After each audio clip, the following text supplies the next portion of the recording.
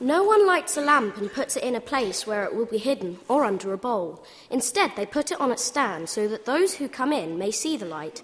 Your eye is the lamp of your body. When your eyes are healthy, your whole body is also full of light. But when they are unhealthy, your body is also full of darkness.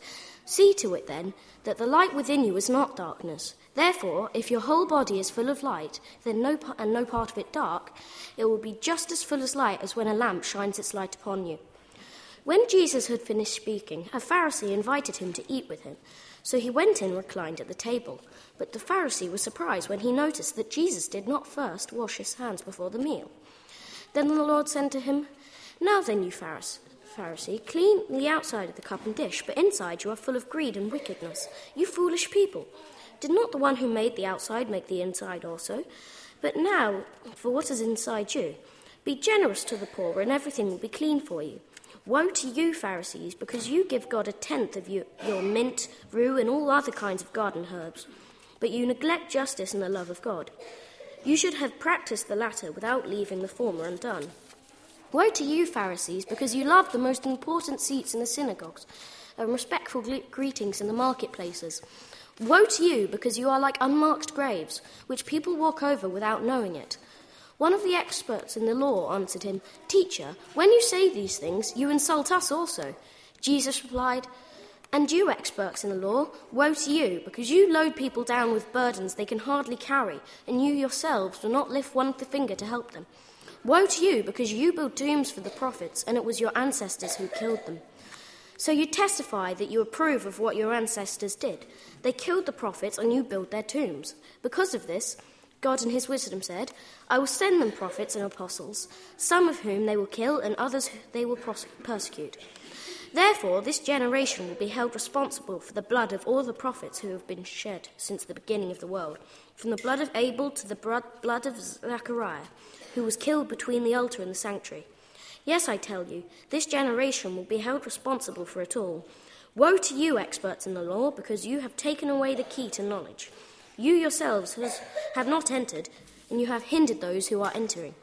When Jesus went outside, the Pharisees and the teachers of the law began to oppose him fiercely and to besiege him with questions, waiting to catch him in something he might say. To please his father, a student went out to do athletics. He had absolutely no athletic ability whatsoever, but his dad had been good at running the mile in his day. So he did it anyway. And his first race was a 2-man race, which he ran against the school's 1-mile champion. He was very badly beaten. Not wanting to disappoint his father, he wrote home and he said, "You'll be happy to know that I ran against Bill, the best 1-mile runner in school. He came next to last, whilst I came second." The truth and how you tell it is an interesting thing. You can say what you want with facts and figures, and you can be creative with the truth, can't you? But Jesus was always teaching about the truth. And this whole passage that we heard earlier, it's about truth and what we do with it. Jesus taught many groups of people, and some of them would listen and respond to the truth that he told, whilst other people would reject it and ignore it. And here we see how the Pharisees are responding to what he has to say. In Luke 11:33, he teaches his listeners about the proper response to the truth, and he tells them a parable of a lighted lamp, saying, "No one, when he has lit a lamp, puts it in a secret place or under a basket, but on a lampstand, so that those who come in may see the light." You wouldn't light a lamp and then hide it away, would you? If you light a lamp, you do it for a reason, and it's usually so that the lamp provides light for whoever is in the room. You wouldn't invite people round to your house, turn on the lamp, and then hide it away and sit in darkness, would you? If you were to switch a lamp and put it in a cupboard and hide it away, it wouldn't be of any benefit whatsoever to anyone in the house. It wouldn't serve a purpose if it was hidden away, would it? And in this case, the lamp represents the word of God. The lamp represents the truth. The light represents the truth. When someone accepts the truth and happily receives it, They should share it with others instead of keeping it to themselves, because other people are searching for the light. But Jesus told his listeners that the lamp of the body is the eye. Therefore, when your eye is good, your whole body is also full of light. And when your eye is bad, your whole body is full of darkness. You see, when the eye focuses on the truth, the body is filled with light. But when it focuses on evil, the body is full of darkness. It kind of makes sense. And so Jesus is warning people to be careful about what they allow into their eyes. He's saying we need to choose what we learn carefully, what we spend our time doing, watching, listening to. Everything that we do influences our lives. Equally, if we choose well, our entire lives can be filled with light, just like a house filled with light from a good lamp. And here's the thing. Everyone there listening to Jesus had every opportunity to respond to the truth. He spoke to them many times, and each time he shared the word of God with them. But so many of them still chose to ignore the truth, and they spent their whole lives living in darkness. And interestingly, it was straight after this discussion about light and dark, about what is the truth and the things that we focus on, that Jesus went to the house of a Pharisee and pretty much tore apart their whole way of doing things. The Pharisees were people who rejected the message that Jesus offered, and instead they believed themselves to have the light, whilst others struggled on in darkness. And so we have Jesus accepting an invitation to go to dinner at the house of a Pharisee, and this is where things get a little bit heated. As we know, Jesus wasn't one for doing things just because it was expected, and one of the Pharisees was surprised that he did not first wash before dinner. You see, they developed this ritual of washing before dinner, which is no bad thing in and of itself, but it's the way they did it that was a problem. They made up their own rules and regulations about what they should do, and they insisted that people followed it to the letter. It included the exact amount of water to be used, the kind of vessels to be used to pour from, the way the water had to be poured, and loads of other things like that.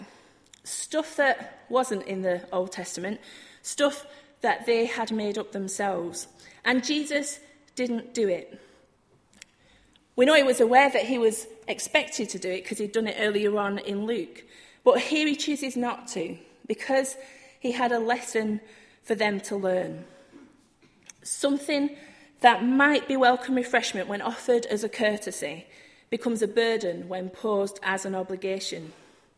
You see, when Jesus didn't wash, he got their attention. And through that, it gave him the chance to compare the care that they take with pots and pans and cleaning things that don't really matter with their lack of concern when it comes to caring for their hearts. The Pharisees took a lot of care and attention when it came to cleaning things on the outside, but on the inside, things remained unchanged. And what Jesus was trying to get them to realise was that it's not about image, it's not about how things appear, it's about what's going on inside. It's about their hearts and the state of their hearts. So this meal got off to a bit of a difficult start. It didn't go the way you'd expect a meal in polite company to go. It started when Jesus chose not to wash before dinner, and then it ended up with Jesus telling the Pharisees a few truths that they needed to hear. In fact, there was a whole list of truths that they needed to hear.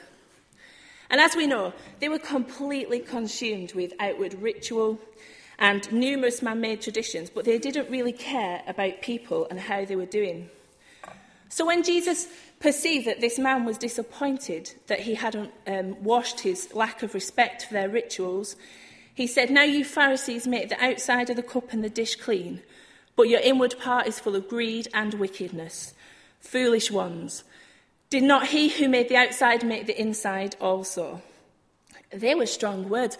He called them greedy and he called them foolish.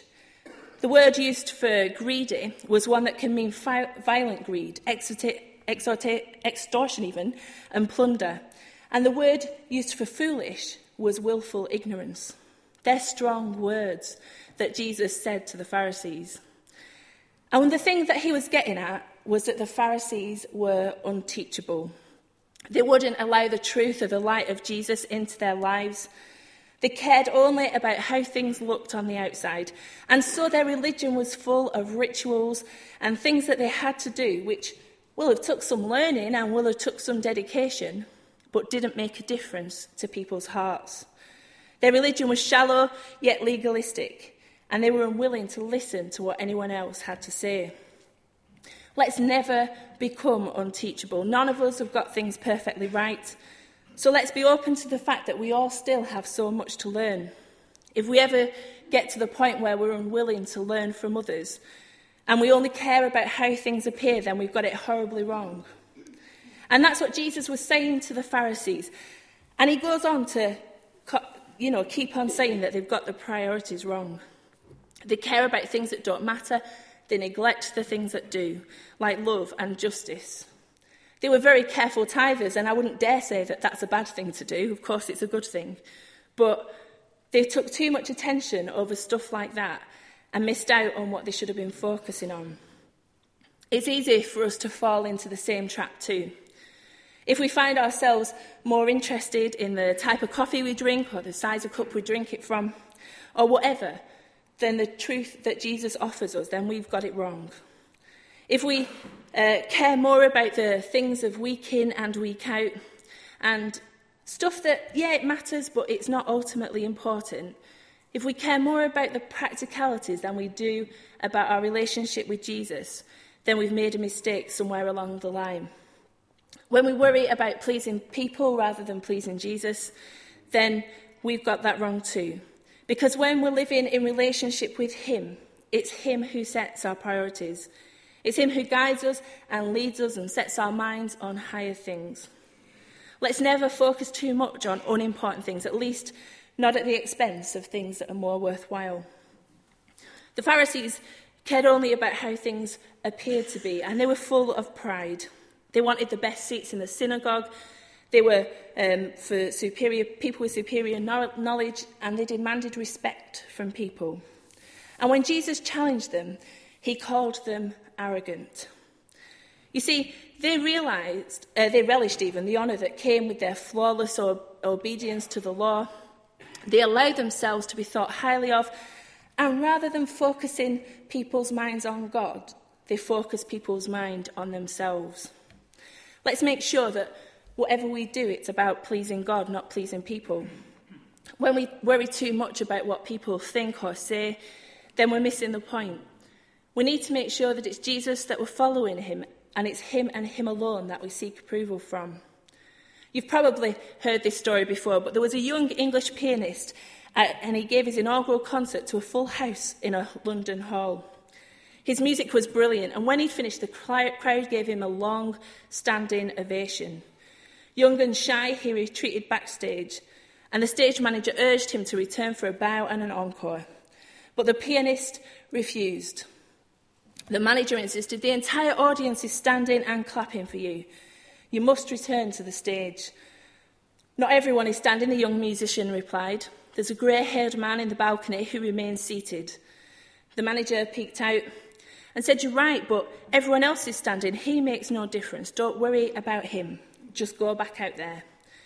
The young pianist replied, "He's my teacher," so refused to go out.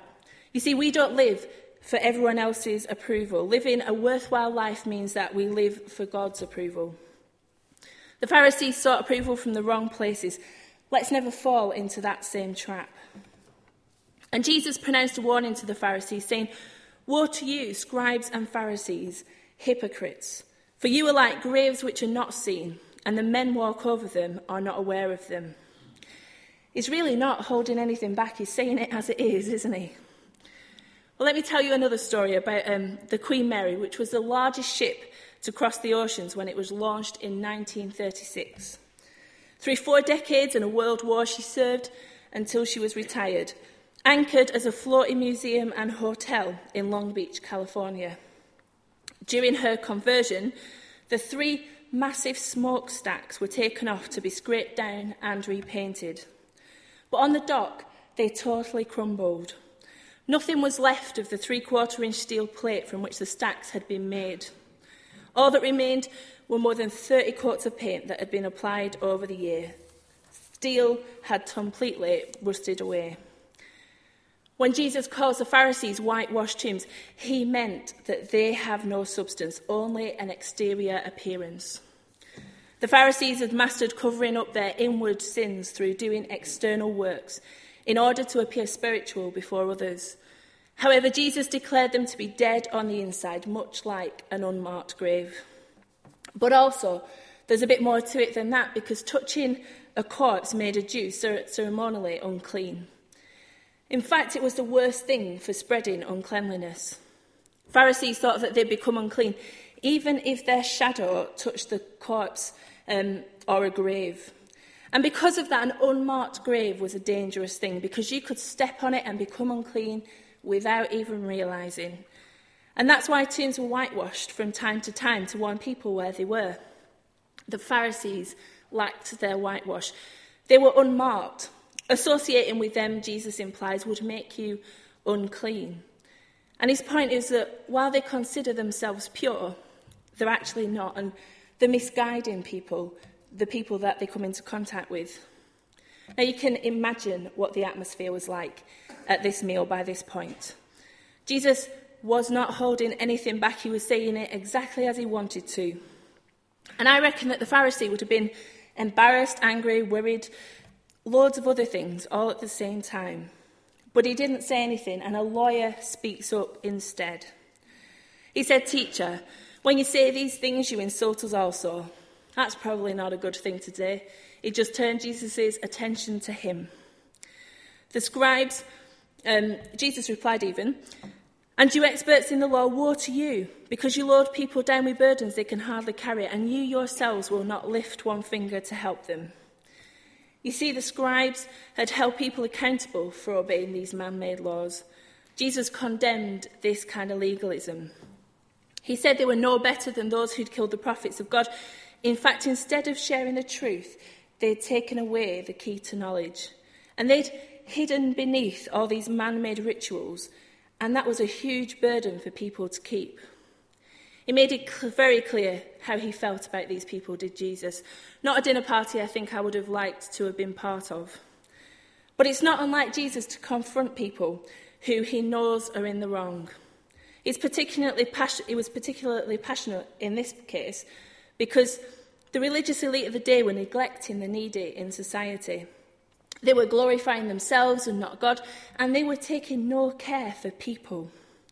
They were simply worshipping themselves. They had rules for other people that they didn't keep themselves. And in verse 52 it says, "Woe to you, experts of the law, because you've taken away the key to knowledge. You yourselves have not entered, and you have hindered those who are entering." They hinder people entering the kingdom of God because people look to them for guidance. They're the ones teaching people to do this, that, and the next thing, when actually none of it was relevant. They got so caught up in trying to get people to obey their man-made rituals with entirely the wrong focus, because it's on them, not God, that in actual fact they were getting in the way of people having a relationship with God. They withheld knowledge from the people, and because of the things they imposed, they prevented people from meeting with God themselves. People who were actually interested in knowing more got bogged down with these laws and rules and regulations and never met God because of it. That's the kind of legalism that Jesus spoke out against. Consider the story of Hans the tailor. Because of his reputation, an influential entrepreneur visiting the city ordered a tailor-made suit. But when he came to pick up his suit, the customer found that one sleeve twisted a way that it shouldn't, and another one twisted the wrong way too. One shoulder bulged out and the other caved in, and he pulled and he managed to make his body fit. As he returned home on the bus, another passenger noticed his odd appearance and asked him if Hans the tailor had made his suit. Receiving an affirmative reply, the man remarked, "Amazing. I knew that Hans was a good tailor, but I had no idea he could make a suit fit so perfectly to someone as deformed as you." Often, that's what we do in the church. We get the idea of what the Christian faith should look like, and we push and shove people until they fit that mould, until they fit our idea of what it should be. That's the kind of legalism that restricts and gets in the way of people having a relationship with God. And whilst I'd like to think that we don't make those same mistakes these days, we need to make sure we're never too focused on the unimportant, never too worried about the stuff that don't really matter, that we lose touch with God. We need to make sure that we don't lose our focus. It'll have been hard for them to hear what Jesus was saying. And when they had a chance to respond, they became angry, and they were waiting to catch him out with what he might say next. The scribes and the Pharisees just didn't understand that the inward man was just as important as the outward man. But without a change of heart, there can be no real change of action. Time and time again, we see Jesus reaching out to the least in our societies. He's not interested in accumulating a group of followers who aren't serving those who society don't want anything to do with. He doesn't want people to put on a show and allow everything to appear to be perfect when it's not. Jesus wants you to serve him with the whole of your lives and the whole of our hearts. He doesn't ask for meaningless rites and rituals. He wants our genuine, unreserved worship. Imagine how those people felt that day when Jesus confronted them. It'll have been painful for them to hear, no doubt, but it will have been challenging too. Jesus is interested in that which is unseen, the state of our hearts. Our relationship with him is what matters. Yeah, it matters what we're like with other people, but what we're like on the inside matters more. One final illustration. Robert Redford was walking one day through a hotel foyer. A woman saw him and followed him to the lift. "Are you the real Robert Redford?" she asked, with a great excitement and smile on her face. As the doors of the lift closed, he replied, "Only when I am alone." It's the real us, not the us that other people see, but the us when we're alone that Jesus is interested in. We're not meant to put on a show for other people. It's our heart that he cares about. Jesus confronted the Pharisees, and now the challenge comes to us. It's possible for us to shut Jesus out of our lives and carry on with our comfortable ways because things might seem okay on the outside. But the other option is a lot more difficult. The other option involves Jesus confronting our way of life and us making sure that our hearts are right with him. As we thought about so many times before, when you invite Jesus into your life, you have to be willing to give him everything. And that's a dangerous thing to do because it might just change everything. Let's pray together. Father God, we thank you that you care for us enough to put us right when we're going wrong. Help us to focus only on you and to care about our relationship with you above all else. We thank you that you care for each one of us and that you want to have a relationship with each one of us too. Amen. Let's close our